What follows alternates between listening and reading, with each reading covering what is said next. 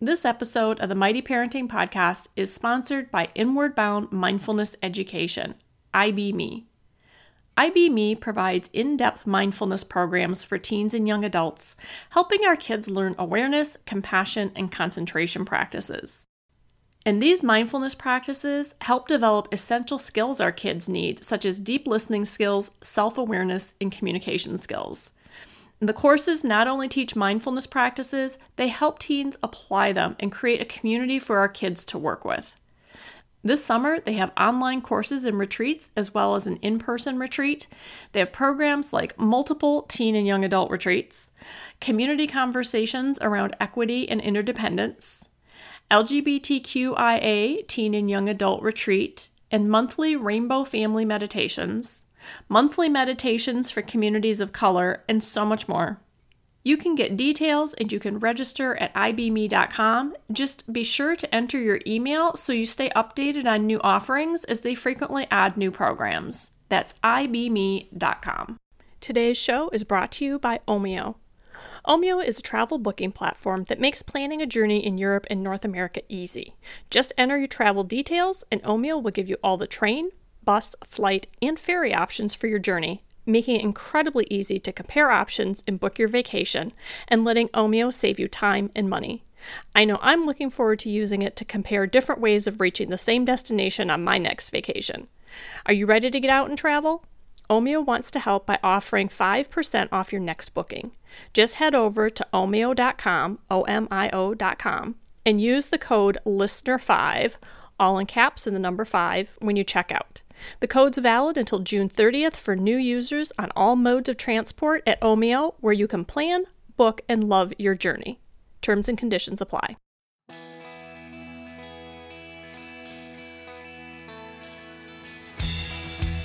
Welcome to Mighty Parenting, a podcast with real, raw, and relevant talk about raising teens and parenting young adults. Welcome to Mighty Parenting, a community where we help you raise teens and parent 20-somethings so they can become happy, successful, and emotionally healthy adults. I'm Sandy Fowler. I'm a stress relief coach, emotional wellness speaker, and host of the Mighty Parenting Podcast. I just want to remind you, parents, pop over to mightyparenting.com and grab your free email series on how to talk to your teen. It'll let you get things started in a way that will make them want to connect with you. Leadership is on my mind. If you have a child who has filled out college applications or scholarship applications, then you know the important role leadership plays in higher education.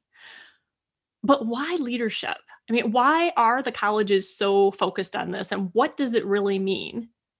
Is it about your team being president of every organization they participate in? Do they need to be team captain? What is this? Well, Umbreen Body has some unique thoughts on leadership. She is director of the Athena Center for Leadership at Barnard College, where she works with young women and she helps them build a better world. Today, she is helping us understand leadership. Umbreen, welcome to Mighty Parenting. Thank you so much. I am so happy to be here. You have said, Umbreen, that effective leadership isn't so much about remarkable individuals rising up to lead. Why do you think that model doesn't hold true? And what is effective leadership? Oh, I just think it's so dated, right? I mean, I think this idea of the person at the front of the room, or the CEO, or the president being the only people who can lead, like, I just think it's a dated concept, and I would be surprised if it resonated with very many young people today. But I also think that, anything really worth solving in the world is never going to be solved by a single person. It just doesn't work that way, right? And anything worth solving is, often not solved in a single try, right? So that there's a resilience piece of it that we always have to be aware of. It definitely takes a lot of efforts. And things are not solved through a single approach. So if you look at the kind of really big challenges that we face, it's going to take, engineers, it's going to take writers, it's going to take artists, entrepreneurs, all of that. And so I really think about leadership it's hard for me to think about leadership in the abstract. I guess I'll put it that way. Like as a concept, it's hard for me to really, we could talk about anything, right? And we could talk for 5 hours right now. And so I really think about what it is that you want to lead for and to. And I really think about leadership as, leading towards positive change. And and how do you do that? I think that that is just a recognition that we are all connected. And so what you're mentioning, this idea of, a remarkable individual rising above the fray, yeah, I think that that is very, it's often very Hollywood. It's often very much reinforced for us. But look at our government. We may have a president, but we have a massive government apparatus, tons of agencies, cabinet members, et cetera. And so I am really focused on helping students become collaborative leaders. And I think that that's really important because of all the things I just mentioned, but also because I think it's a muscle. You have to kind of keep working at it to build it. And so that is something that I think we can provide, that is unique and important through the center to a set of incredible students who probably have been told all their lives that they are leaders, right? And so my starting point when they get to Barnard is that they are leaders. Like I don't have any doubt of that. I'm sure that they showed leadership potential and leadership qualities in their application. I'm sure that that has something to do with why we selected them. And so the question for me then is, what kind of leaders will we help them become? And I think it's, like I said, collaborative. I think it is responsible. So really thinking about, the impact that your ideas and your actions have on communities around you, on the people around you, but also on yourself, right? So how do you recognize change making and leadership as, leading towards positive change in the areas that you care about? How do you see that as a long game? And really leadership as a practice rather than like a goal, a destination, something you achieve, yet another thing for young women to strive for. Like that doesn't connect with me, right? So it's really it's this muscle that I think we are building, and then effective leadership is something huge that we could unpack. But I think I'll leave it at this because I've just talked a lot. Well, and we'll come back to effective leadership. I think what I'd like to do is let's try backing up the train to maybe the high school years, because you made the Hmm. comment that this single leader is an outdated idea. And yet, one, yes, Hollywood loves to show that. And two, many of us as parents, like that's what we grew up with. So I'd Hmm. like to help us to shift maybe some of our ideas about what leadership is and what it looks like so we can encourage that in our kids. So at let's go back to, high school or maybe even middle school level.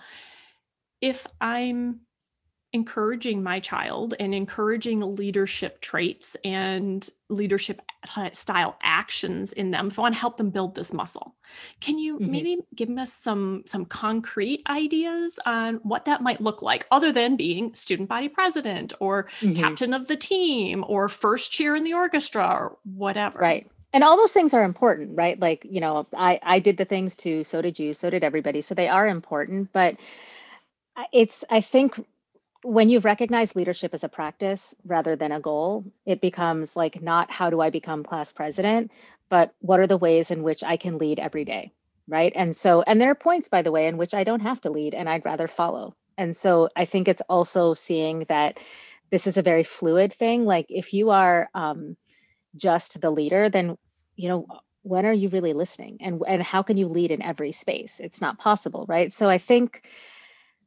seeing it as a practice is probably the most important thing that I would say we should really be thinking about is how do you engage in everyday acts of leadership? Not how do you become class president, but what are the acts of leadership that you can show in the classroom? What are the acts of leadership that you show even amongst your siblings, with your friend groups, et cetera? Um, so that's a definitely that's a really big part of it. But I think it's also leading as the sole leader, like, isn't that just so lonely? I mean, I think I come back to that all the time, that is why would I want that for my kids? Like, why would I want them to be, you know, taking on all the pressure of something going right? Having to be the most decisive person in the mix, having to be the public representative of everything. Like, I think that I would rather get us to a place where leaders are exceptionally collaborative and know how to elicit the best from others, and can work in sort of a wide range of environments. It's interesting. My daughter had an experience like that in college. She was president of her college's student volunteer bureau and started out at the beginning of her term leading in this more outdated, more traditional idea. And she was tracking the impact her organization had. And then she shifted gears and she shifted to this more collaborative style and letting other people take on more and bring more to the table and take the reins on things. And the numbers showing their impact on campus and in the community just skyrocketed. And she was so excited. And it was so fun for me to watch her learn that. And I didn't think about it in the terms that you're saying. So, with this idea of helping our kids change the way they're thinking about it, a thought that came to me was if they say, I'm going to run for student class president, as parents, we can go, wow, okay, that's exciting. Why do you want to run? And have the conversation with them to find out what impact they want to have, what they actually want to change, rather than I want to be president so I can put it on my resume. And if that's I mean, their what answer, are you leading for, right? right, Why are you leading then? Yeah. So if their answer is, well, I want to put a resume, then we can take that conversation to the place of, well, where would you like to make a change? Where would you like to have an impact? Like you said, what are you leading for? And it feels like those conversations can maybe help us find places that are a better fit for them. Mm-hmm. I think that's absolutely right. And I will also say that, look, I don't represent Barnard as a whole. Like, I'm speaking both as an alum and as, the director of our leadership center, but I think colleges, generally speaking, reinforce that, right? Like we're looking for leadership. This whole idea of like, put it on my resume for my college applications, like this is, we've been talking about this for decades, right? I certainly like looked for things that I could put on my resume for my college applications, and I wanted to show that kind of leadership. I do think that admissions offices are pretty sophisticated and can obviously see that there's a wide range of leadership, and that leadership can manifest in different ways. But I think we can never say it enough that we have to keep reinforcing that leadership is something that you practice just like all your life long, right? But I think identifying as a leader, that just feels like a lot of pressure. I mean, frankly, that just doesn't sound that fun or exciting to me. But can I show leadership, in my friend group when I think something is going in a direction I don't like? Of course, right? I think that I can show leadership in my group, even though my club, even if I'm not necessarily the president or the vice president or something like that. But there's only a couple of spots for those people, right? Like if you have a student government, what are there, like 5, maybe 6 spots, and a student body of like 400? I mean, so what happens to all the rest of those people? They can't be leaders. I mean, it doesn't make sense to me. Mm-hmm. It also seems like this style of leadership, or this idea of it, plays to some of the, I guess you'd say, the unsung strengths our kids may have. For example, like an introvert. People tend to think of that extroverted idea of a leader, and yet I see introverts have amazing impact. Yeah, you absolutely beat me to it. You beat me to it, which is that I think the vision of leadership, when something pops into your mind, is often very extroverted. I mean, I would ask everyone listening right now to take a second and just imagine a leader. Like, what is the first thing that comes to your mind?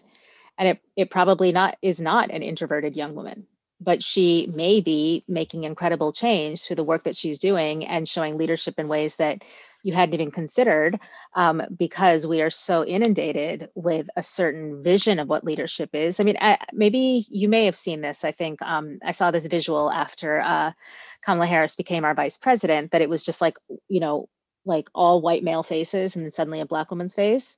And it's just like when you see, so many faces and then just this one, like it's so overwhelming.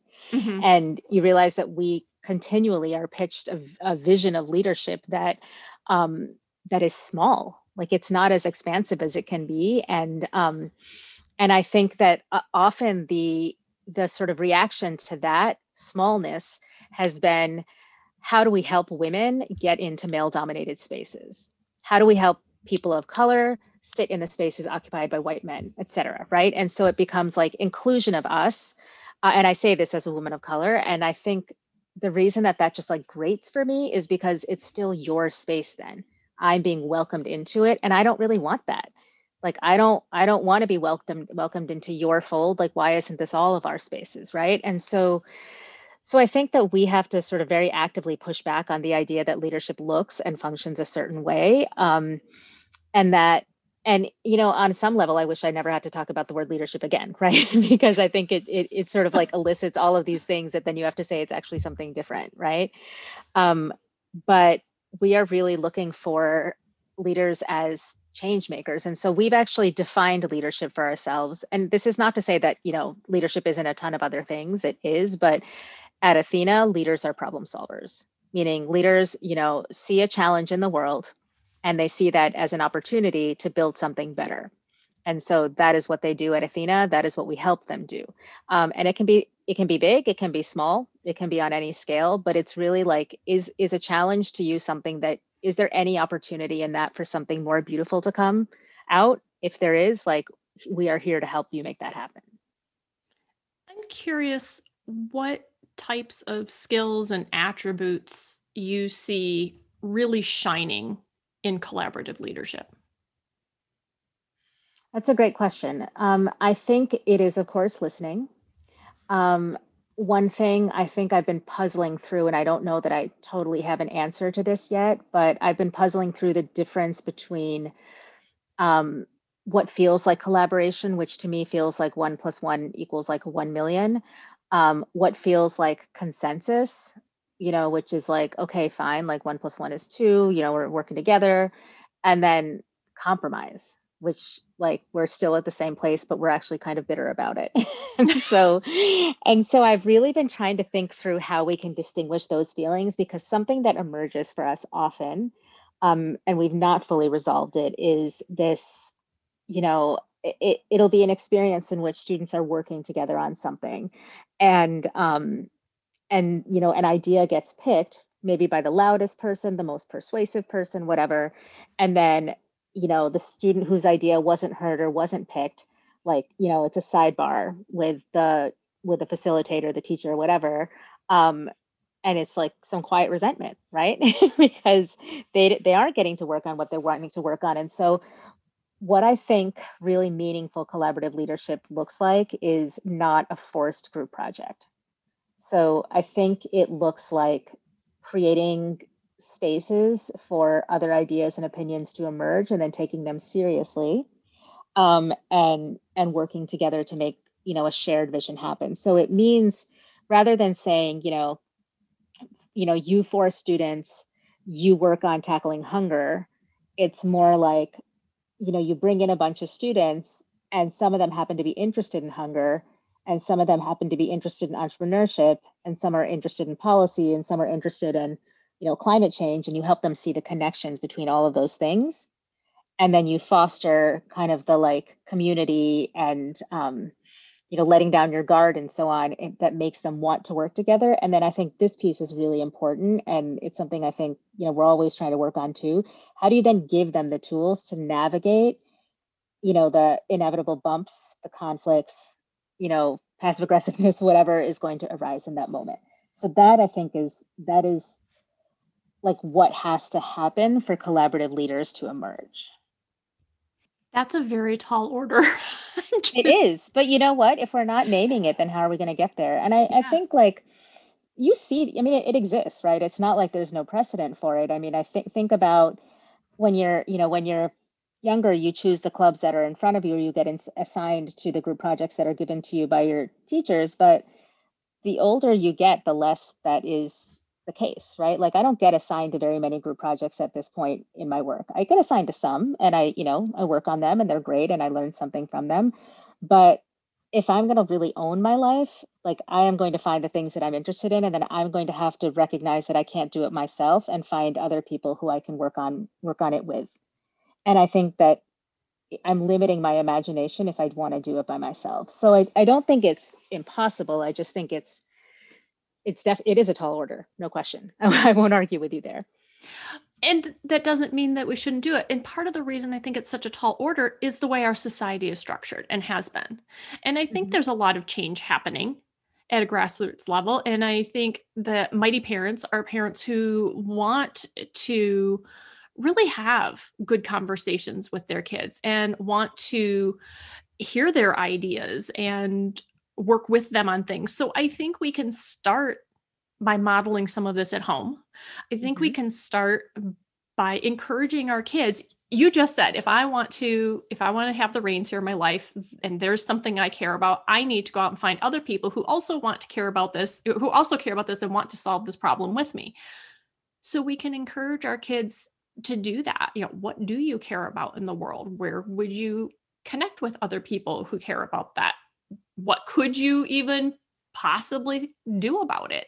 To just ask them about their passions, their cares, their concerns, and encourage them to come together in community and work toward those solutions and recognize it's going to be a bumpy road. You pointed out all the things that can happen, the conflict, the passive aggressive Mhm. behaviors, things like that. So maybe one of our classes should really be conflict resolution. Oh, I 100% agree. I mean, think of it this way, right? Like this is something that often comes to my mind. Teenagers have ideas for things that they want to do, and very often they start a nonprofit. Like they come up with something and they start a nonprofit. I can guarantee you that there is another nonprofit that already exists that is working on something either exactly the same or similar enough that you could benefit from partnering with or just learning from, right? Like I don't know that we need another nonprofit tackling whatever, right? Mm-hmm. And so I think that when we're talking about very tactical things, um, I think don't be the parent that encourages your kid to start a new organization because it's going to look good on a college resume. Like be the parent who says, oh, you're really interested in issues of hunger. Let me who else is working on that in our city? Like where would you find those people and help them find collaborators because it's just so I mean that is something I see all the time, right? Is like another nonprofit, another company, another organization and there's so much you need to think through there. And I think part of the reason we do that is because of our society's focus on individualism and heroes. I think that's a part of it. And I think we do it because it's easier. It's easier to want to be the person in charge than it is to figure out how you're going to work with someone you don't really know. It's going to slow you down. You're going to have to figure out what they're like. Oh my God, I have to get on another Zoom call. Like it's not, I understand why we turn away from it. It is easier to go it alone, but I just challenge you to think about whether it's actually easier. Like, is it actually getting you someplace better? And I don't know that it is. Mm-hmm. Well, we also mentioned the idea that big problems are solved not just from tackling it from one direction. Hmm. You said, we're going to need the engineers and the accountants and the creatives. We need everybody working together. And I know that when I see media articles on solutions to problems, that's the same thing. The real problems are being solved by oftentimes it's like taking the waste from one area Hmm. and turning that into fuel in another area. It's that collaborative, cooperative piece. So if our child is going out and starting their own nonprofit, as you gave that example, they're chimneying. They're only working on that one little piece of something. And if they say, this is the problem I'm passionate about, then we can encourage them to go either A, who's working on it, and go ahead and chimney and learn more about it. Well, and actually, Or, I'd flip it. I'd flip it, right? Because I don't actually think that they're working on a small piece of it. I think that often the nonprofits that young people start come from a place of like seeing that there's change that needs to happen in the world, and then what they end up being is very ambitious, right? Like, and I wish I could think of an example right now, but the ambitions are significant, and I think that that is what I love about young folks, right? That's where how they operate. But on the flip side, then you lose the ability to focus on something narrow where you could build a real skill and an expertise, right? So instead of like addressing, literacy amongst high school students or, middle school students or something, that's such a tall order. Like, is there something very specific that you could do on this topic that and work by partnering up with another organization or another person working on this. Like, I think that that will actually serve you better than founding something. Okay. And going back to that place of college applications and scholarship applications, there's some fear on parents' level of, what if my kid doesn't get into a good college? What if they can't get the scholarship and we can't afford to send them, or we can't afford to send them where they want to go? Whatever. There are these fears around that. Hmm. And it's easy to put those onto the kids and go, no, no, you need to start the nonprofit because that'll be what looks good on the college application. Help us see, Does it look good? well, I don't know. I mean, that's what we're I don't work. told. That's what we're told I, as parents. And so, but what I wanted to ask from you is, from that leadership standpoint, can you, again, this is just about shifting our own mental frame. So if mhm, my child then goes and says, okay, I care about literacy and I want to work on literacy in middle school kids, mhm. and I'm just going to become part of this project and a volunteer here.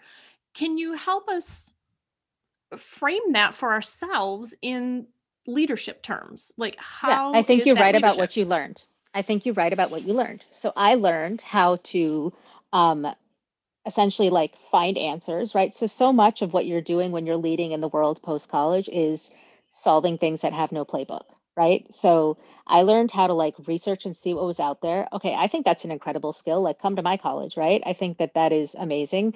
I learned how to pitch something to someone. I learned how to deal with it when they said no. I learned how to pitch it to someone else.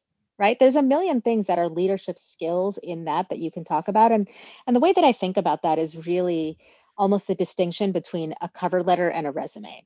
Like, on your resume, you can list founder of, amazing organization, but I don't know what that amazing organization is. Like, when I'm reading the cover letter, okay, it looks interesting. Let me go Google it. Does it have a nice website? Okay. There's nothing, it doesn't tell me anything. But in your cover letter, you can tell me a story about what you've learned from your experiences that will demonstrate leadership way better than writing the word founder XYZ on your resume. Does that make sense? It does. And when you were saying, write about what you learned and list these things, the other thought that ran through my head was, oh my goodness, when they're writing an essay, they can also write about how that impacted them. Mm-hmm. So that piece, that impact, is kind of the hook and the emotional Yes. catch that says, this is me, the person. Like, Mm-hmm. this is who I am, what I love, what I'm passionate about, what I care about. And I also strengthened these skills, or got these skills. Maybe I didn't have them in any capacity before I started. These are new skills for me. But either way, I see how those two can come together and really work together much more effectively than many of the traditional options that we look at. Mm-hmm. And it's not like if I saw a college application and it said I founded this or whatever that I would ignore it. It's just that, honestly, tons of students are doing it. It tells me nothing. And I think what I'd rather know is why, but also the why is often really easy to write, right? The why is like, I saw this issue in my community, it really bothered me, and so I wrote something, so I felt like, here's something I'm going to do. But what I want to see is your ability to recognize that it's big and it's going to take a lot of people, and here's how I thought about contributing. And I think that this is just also my reaction to this idea of like incredible individualism. I mean, if anything this year has taught us, right? This past pandemic year, we're coming up on 1 year, I think, of the, anniversary of something that I thought was going to be like a couple of weeks. How naive of me. We have seen that our fates are tied. Like, it doesn't matter if, like, you don't mask for yourself, right? You mask also to protect other people. And so there's all these things that we're recognizing that are deeply connected to each other. And so if you can show me in a college application your recognition that we are all deeply connected to each other, and that you see yourself as responsible for our collective progress with the skills that you have, like, that is just so much more compelling to me than, I saw a problem, therefore I didn't look around and see what else was happening. I founded an organization to resolve it. When you say it like that, it's so clear that me focus. It is me focused. And it's look, I mean, we're all narcissists on some level. So I do get it. And I don't, expect a 16, a 17-year-old to know exactly how to do this. That's why I think it's our job as parents to help them navigate that. So when my daughter comes to me with something that she is really passionate about, there is going to be such cultural pressure for her to lead on it in the traditional sense. And what I'm going to really try hard to say to her, and I'm going to have to resist it because I'm going to want her to have the things that are like that she can write on her college application, but I'm going to have to say to her, you are never the first or the only. Like it just, Kamala Harris is in the White House because Shirley Chisholm ran and Barack Obama won. And you are picking up a baton from somebody else. Like I think it is not this metaphor of leadership as a marathon. It's leadership as a relay race, right? So someone did something for you to be here, even if that someone was like me, raising you in this community and preparing you, whatever, right? But it's showing my child that like that she just is not the first or the only, and that's not even a desirable thing to be. Like that is lonely. And so, Barnard has produced tons of trailblazers. I mean, just countless trailblazers. In fact, I think on our website right now, you will see how many firsts we have produced. And I think, I am grateful every day because those women set something up for me to be able to do something today. But I don't think that wanting to be the first in and of itself is really that virtuous a goal. When you talked about this, when you said you're never the first or the only, that really struck a note with me. And I think that's a conversation that can be lacking oftentimes in our homes. And I'll put in the show notes under resources, I'll put a link to an episode we did. And I apologize, I'm blanking on the author's name, the episode, all of that, but I'll put it in the show notes. It's a really neat book. It's like a middle school level book, but I loved reading because it was one chapter on each of different impactful events in American history. And one of them was the women's suffrage movement. And I'm sad to say I'm an American woman who has this right to vote. And I appreciate it very much. And yet I didn't really know behind the scenes what these women had gone through to get that for me. And I think that talking about those things, maybe reading books like that or watching documentaries or whatever, and then having that conversation and going, well, what did this person's actions, what impact has that had on our lives? How has that helped us? How did that give us a leg up or a hand out or a foot forward to help us get someplace else? I think though all these little conversations come together to shift the mindset and to help our kids see that they don't have to be focused on them, that leadership can be and really is this beautiful collaborative. I'm thinking of it almost really as a lifestyle. I think it is a lifestyle. I mean, it's definitely a lifestyle. And I think, I just watched Hidden Figures with my daughter, so this is on my mind. Even those women who were firsts in so many ways, but they weren't alone, right? And so I think even when you take the first woman to do anything, she definitely had sisters. Like she definitely had someone somewhere that was supportive of the ceiling that she was smashing, right? So it exists if we are only willing to see it. And I just wish that more for us. And I know I keep saying the word lonely, but I think you have to tie this to the absolute epidemic of loneliness and of anxiety and depression. And I think that the way that you tie this is that when we pressure people to go it alone, inadvertently even, that is just I don't want to be there. Right. Like I want to, the beautiful thing about Barnard for me was that I don't actually have a biological sister. And now I have hundreds, because I went through this experience with just so many other women who just, I mean, they're precious to me in my life, even now, like decades later. And I am really drawn to women's spaces for that reason. I can find real sisterhood. And I much prefer that over, being the first or the only, or being the person in the front.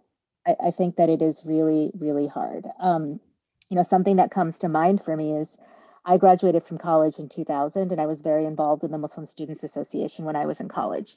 And I am so grateful that I graduated in 2000, because do you know what was really hard for Muslim students in colleges who graduated a year later was having to talk about 9/11. I mean, all Yes. of a sudden, these kids who like had just been practicing their faith, like, doing their thing, like going to prayers on Fridays, fasting during Ramadan, like, hanging out in the library, whatever. All of a sudden, these students are national spokespeople for their faith, for their community, in a really uncomfortable time in American history. I mean, I think about that often, right? That is like, they had to show leadership, but that must have been so scary. And that must have felt so difficult. And so the more that we think about this as a collective approach and as, working together to achieve something, I just think it's better for us. I think that there is an absolute epidemic of loneliness and anxiety and depression amongst young people that we should be very concerned about. And I think a big part of it is all of the ways in which our society fosters individualism and encourages it. And so how do we push against that? Like, this is like my active work every day. Well, it's beautiful, and I appreciate you sharing this with us. For listeners who want more from you, where can they find you? Oh, well, they can find me, probably tweet about interesting and maybe nonsensical things on Twitter. So that's at UB14. But I would love it if they followed us on Instagram. So it is, Barnard Athena Center is our Instagram handle, and you'll see some of the kinds of offerings that we have, and you'll see, also our amazing students. So if that doesn't inspire you, I don't know what will. So I really hope that you'll find us there. Well, thank you so much, Umbreen, for these wonderful insights, and really, I know for me, a very different view of things, one that feels very good and very right and comfortable. So I appreciate your time. Of course. And I just want to say that, I feel all the fear. You know what I mean? Like, I get that this is also a very different way of looking at things. And I pray every day that by the time I get to college application, first of all, I hope that like colleges look completely different by the time my kid is applying, because, I don't know that I can afford everything that exists right now. Another conversation worth having, but it will be easy for me to default to, were you president of this and did you captain that? And while those are all really important things, she may not. And so I have to find ways for her to be able to see herself as a leader, even if she's not, fitting the traditional description. So I really appreciate that you had me on to talk about all of this, because I care about it a lot. And it was so great to have you on the show, Umbreen. Thank you again. And mighty parents, helping our kids find what they're passionate about, find that inner leadership, can be helped through IBMe's programs. So pop on over to ibme.com and check out some of their courses, their programs, and especially the summer retreats they have going on. And remember, if you're here, if you're listening, you are a mighty parent. You got this, and I will see you next week.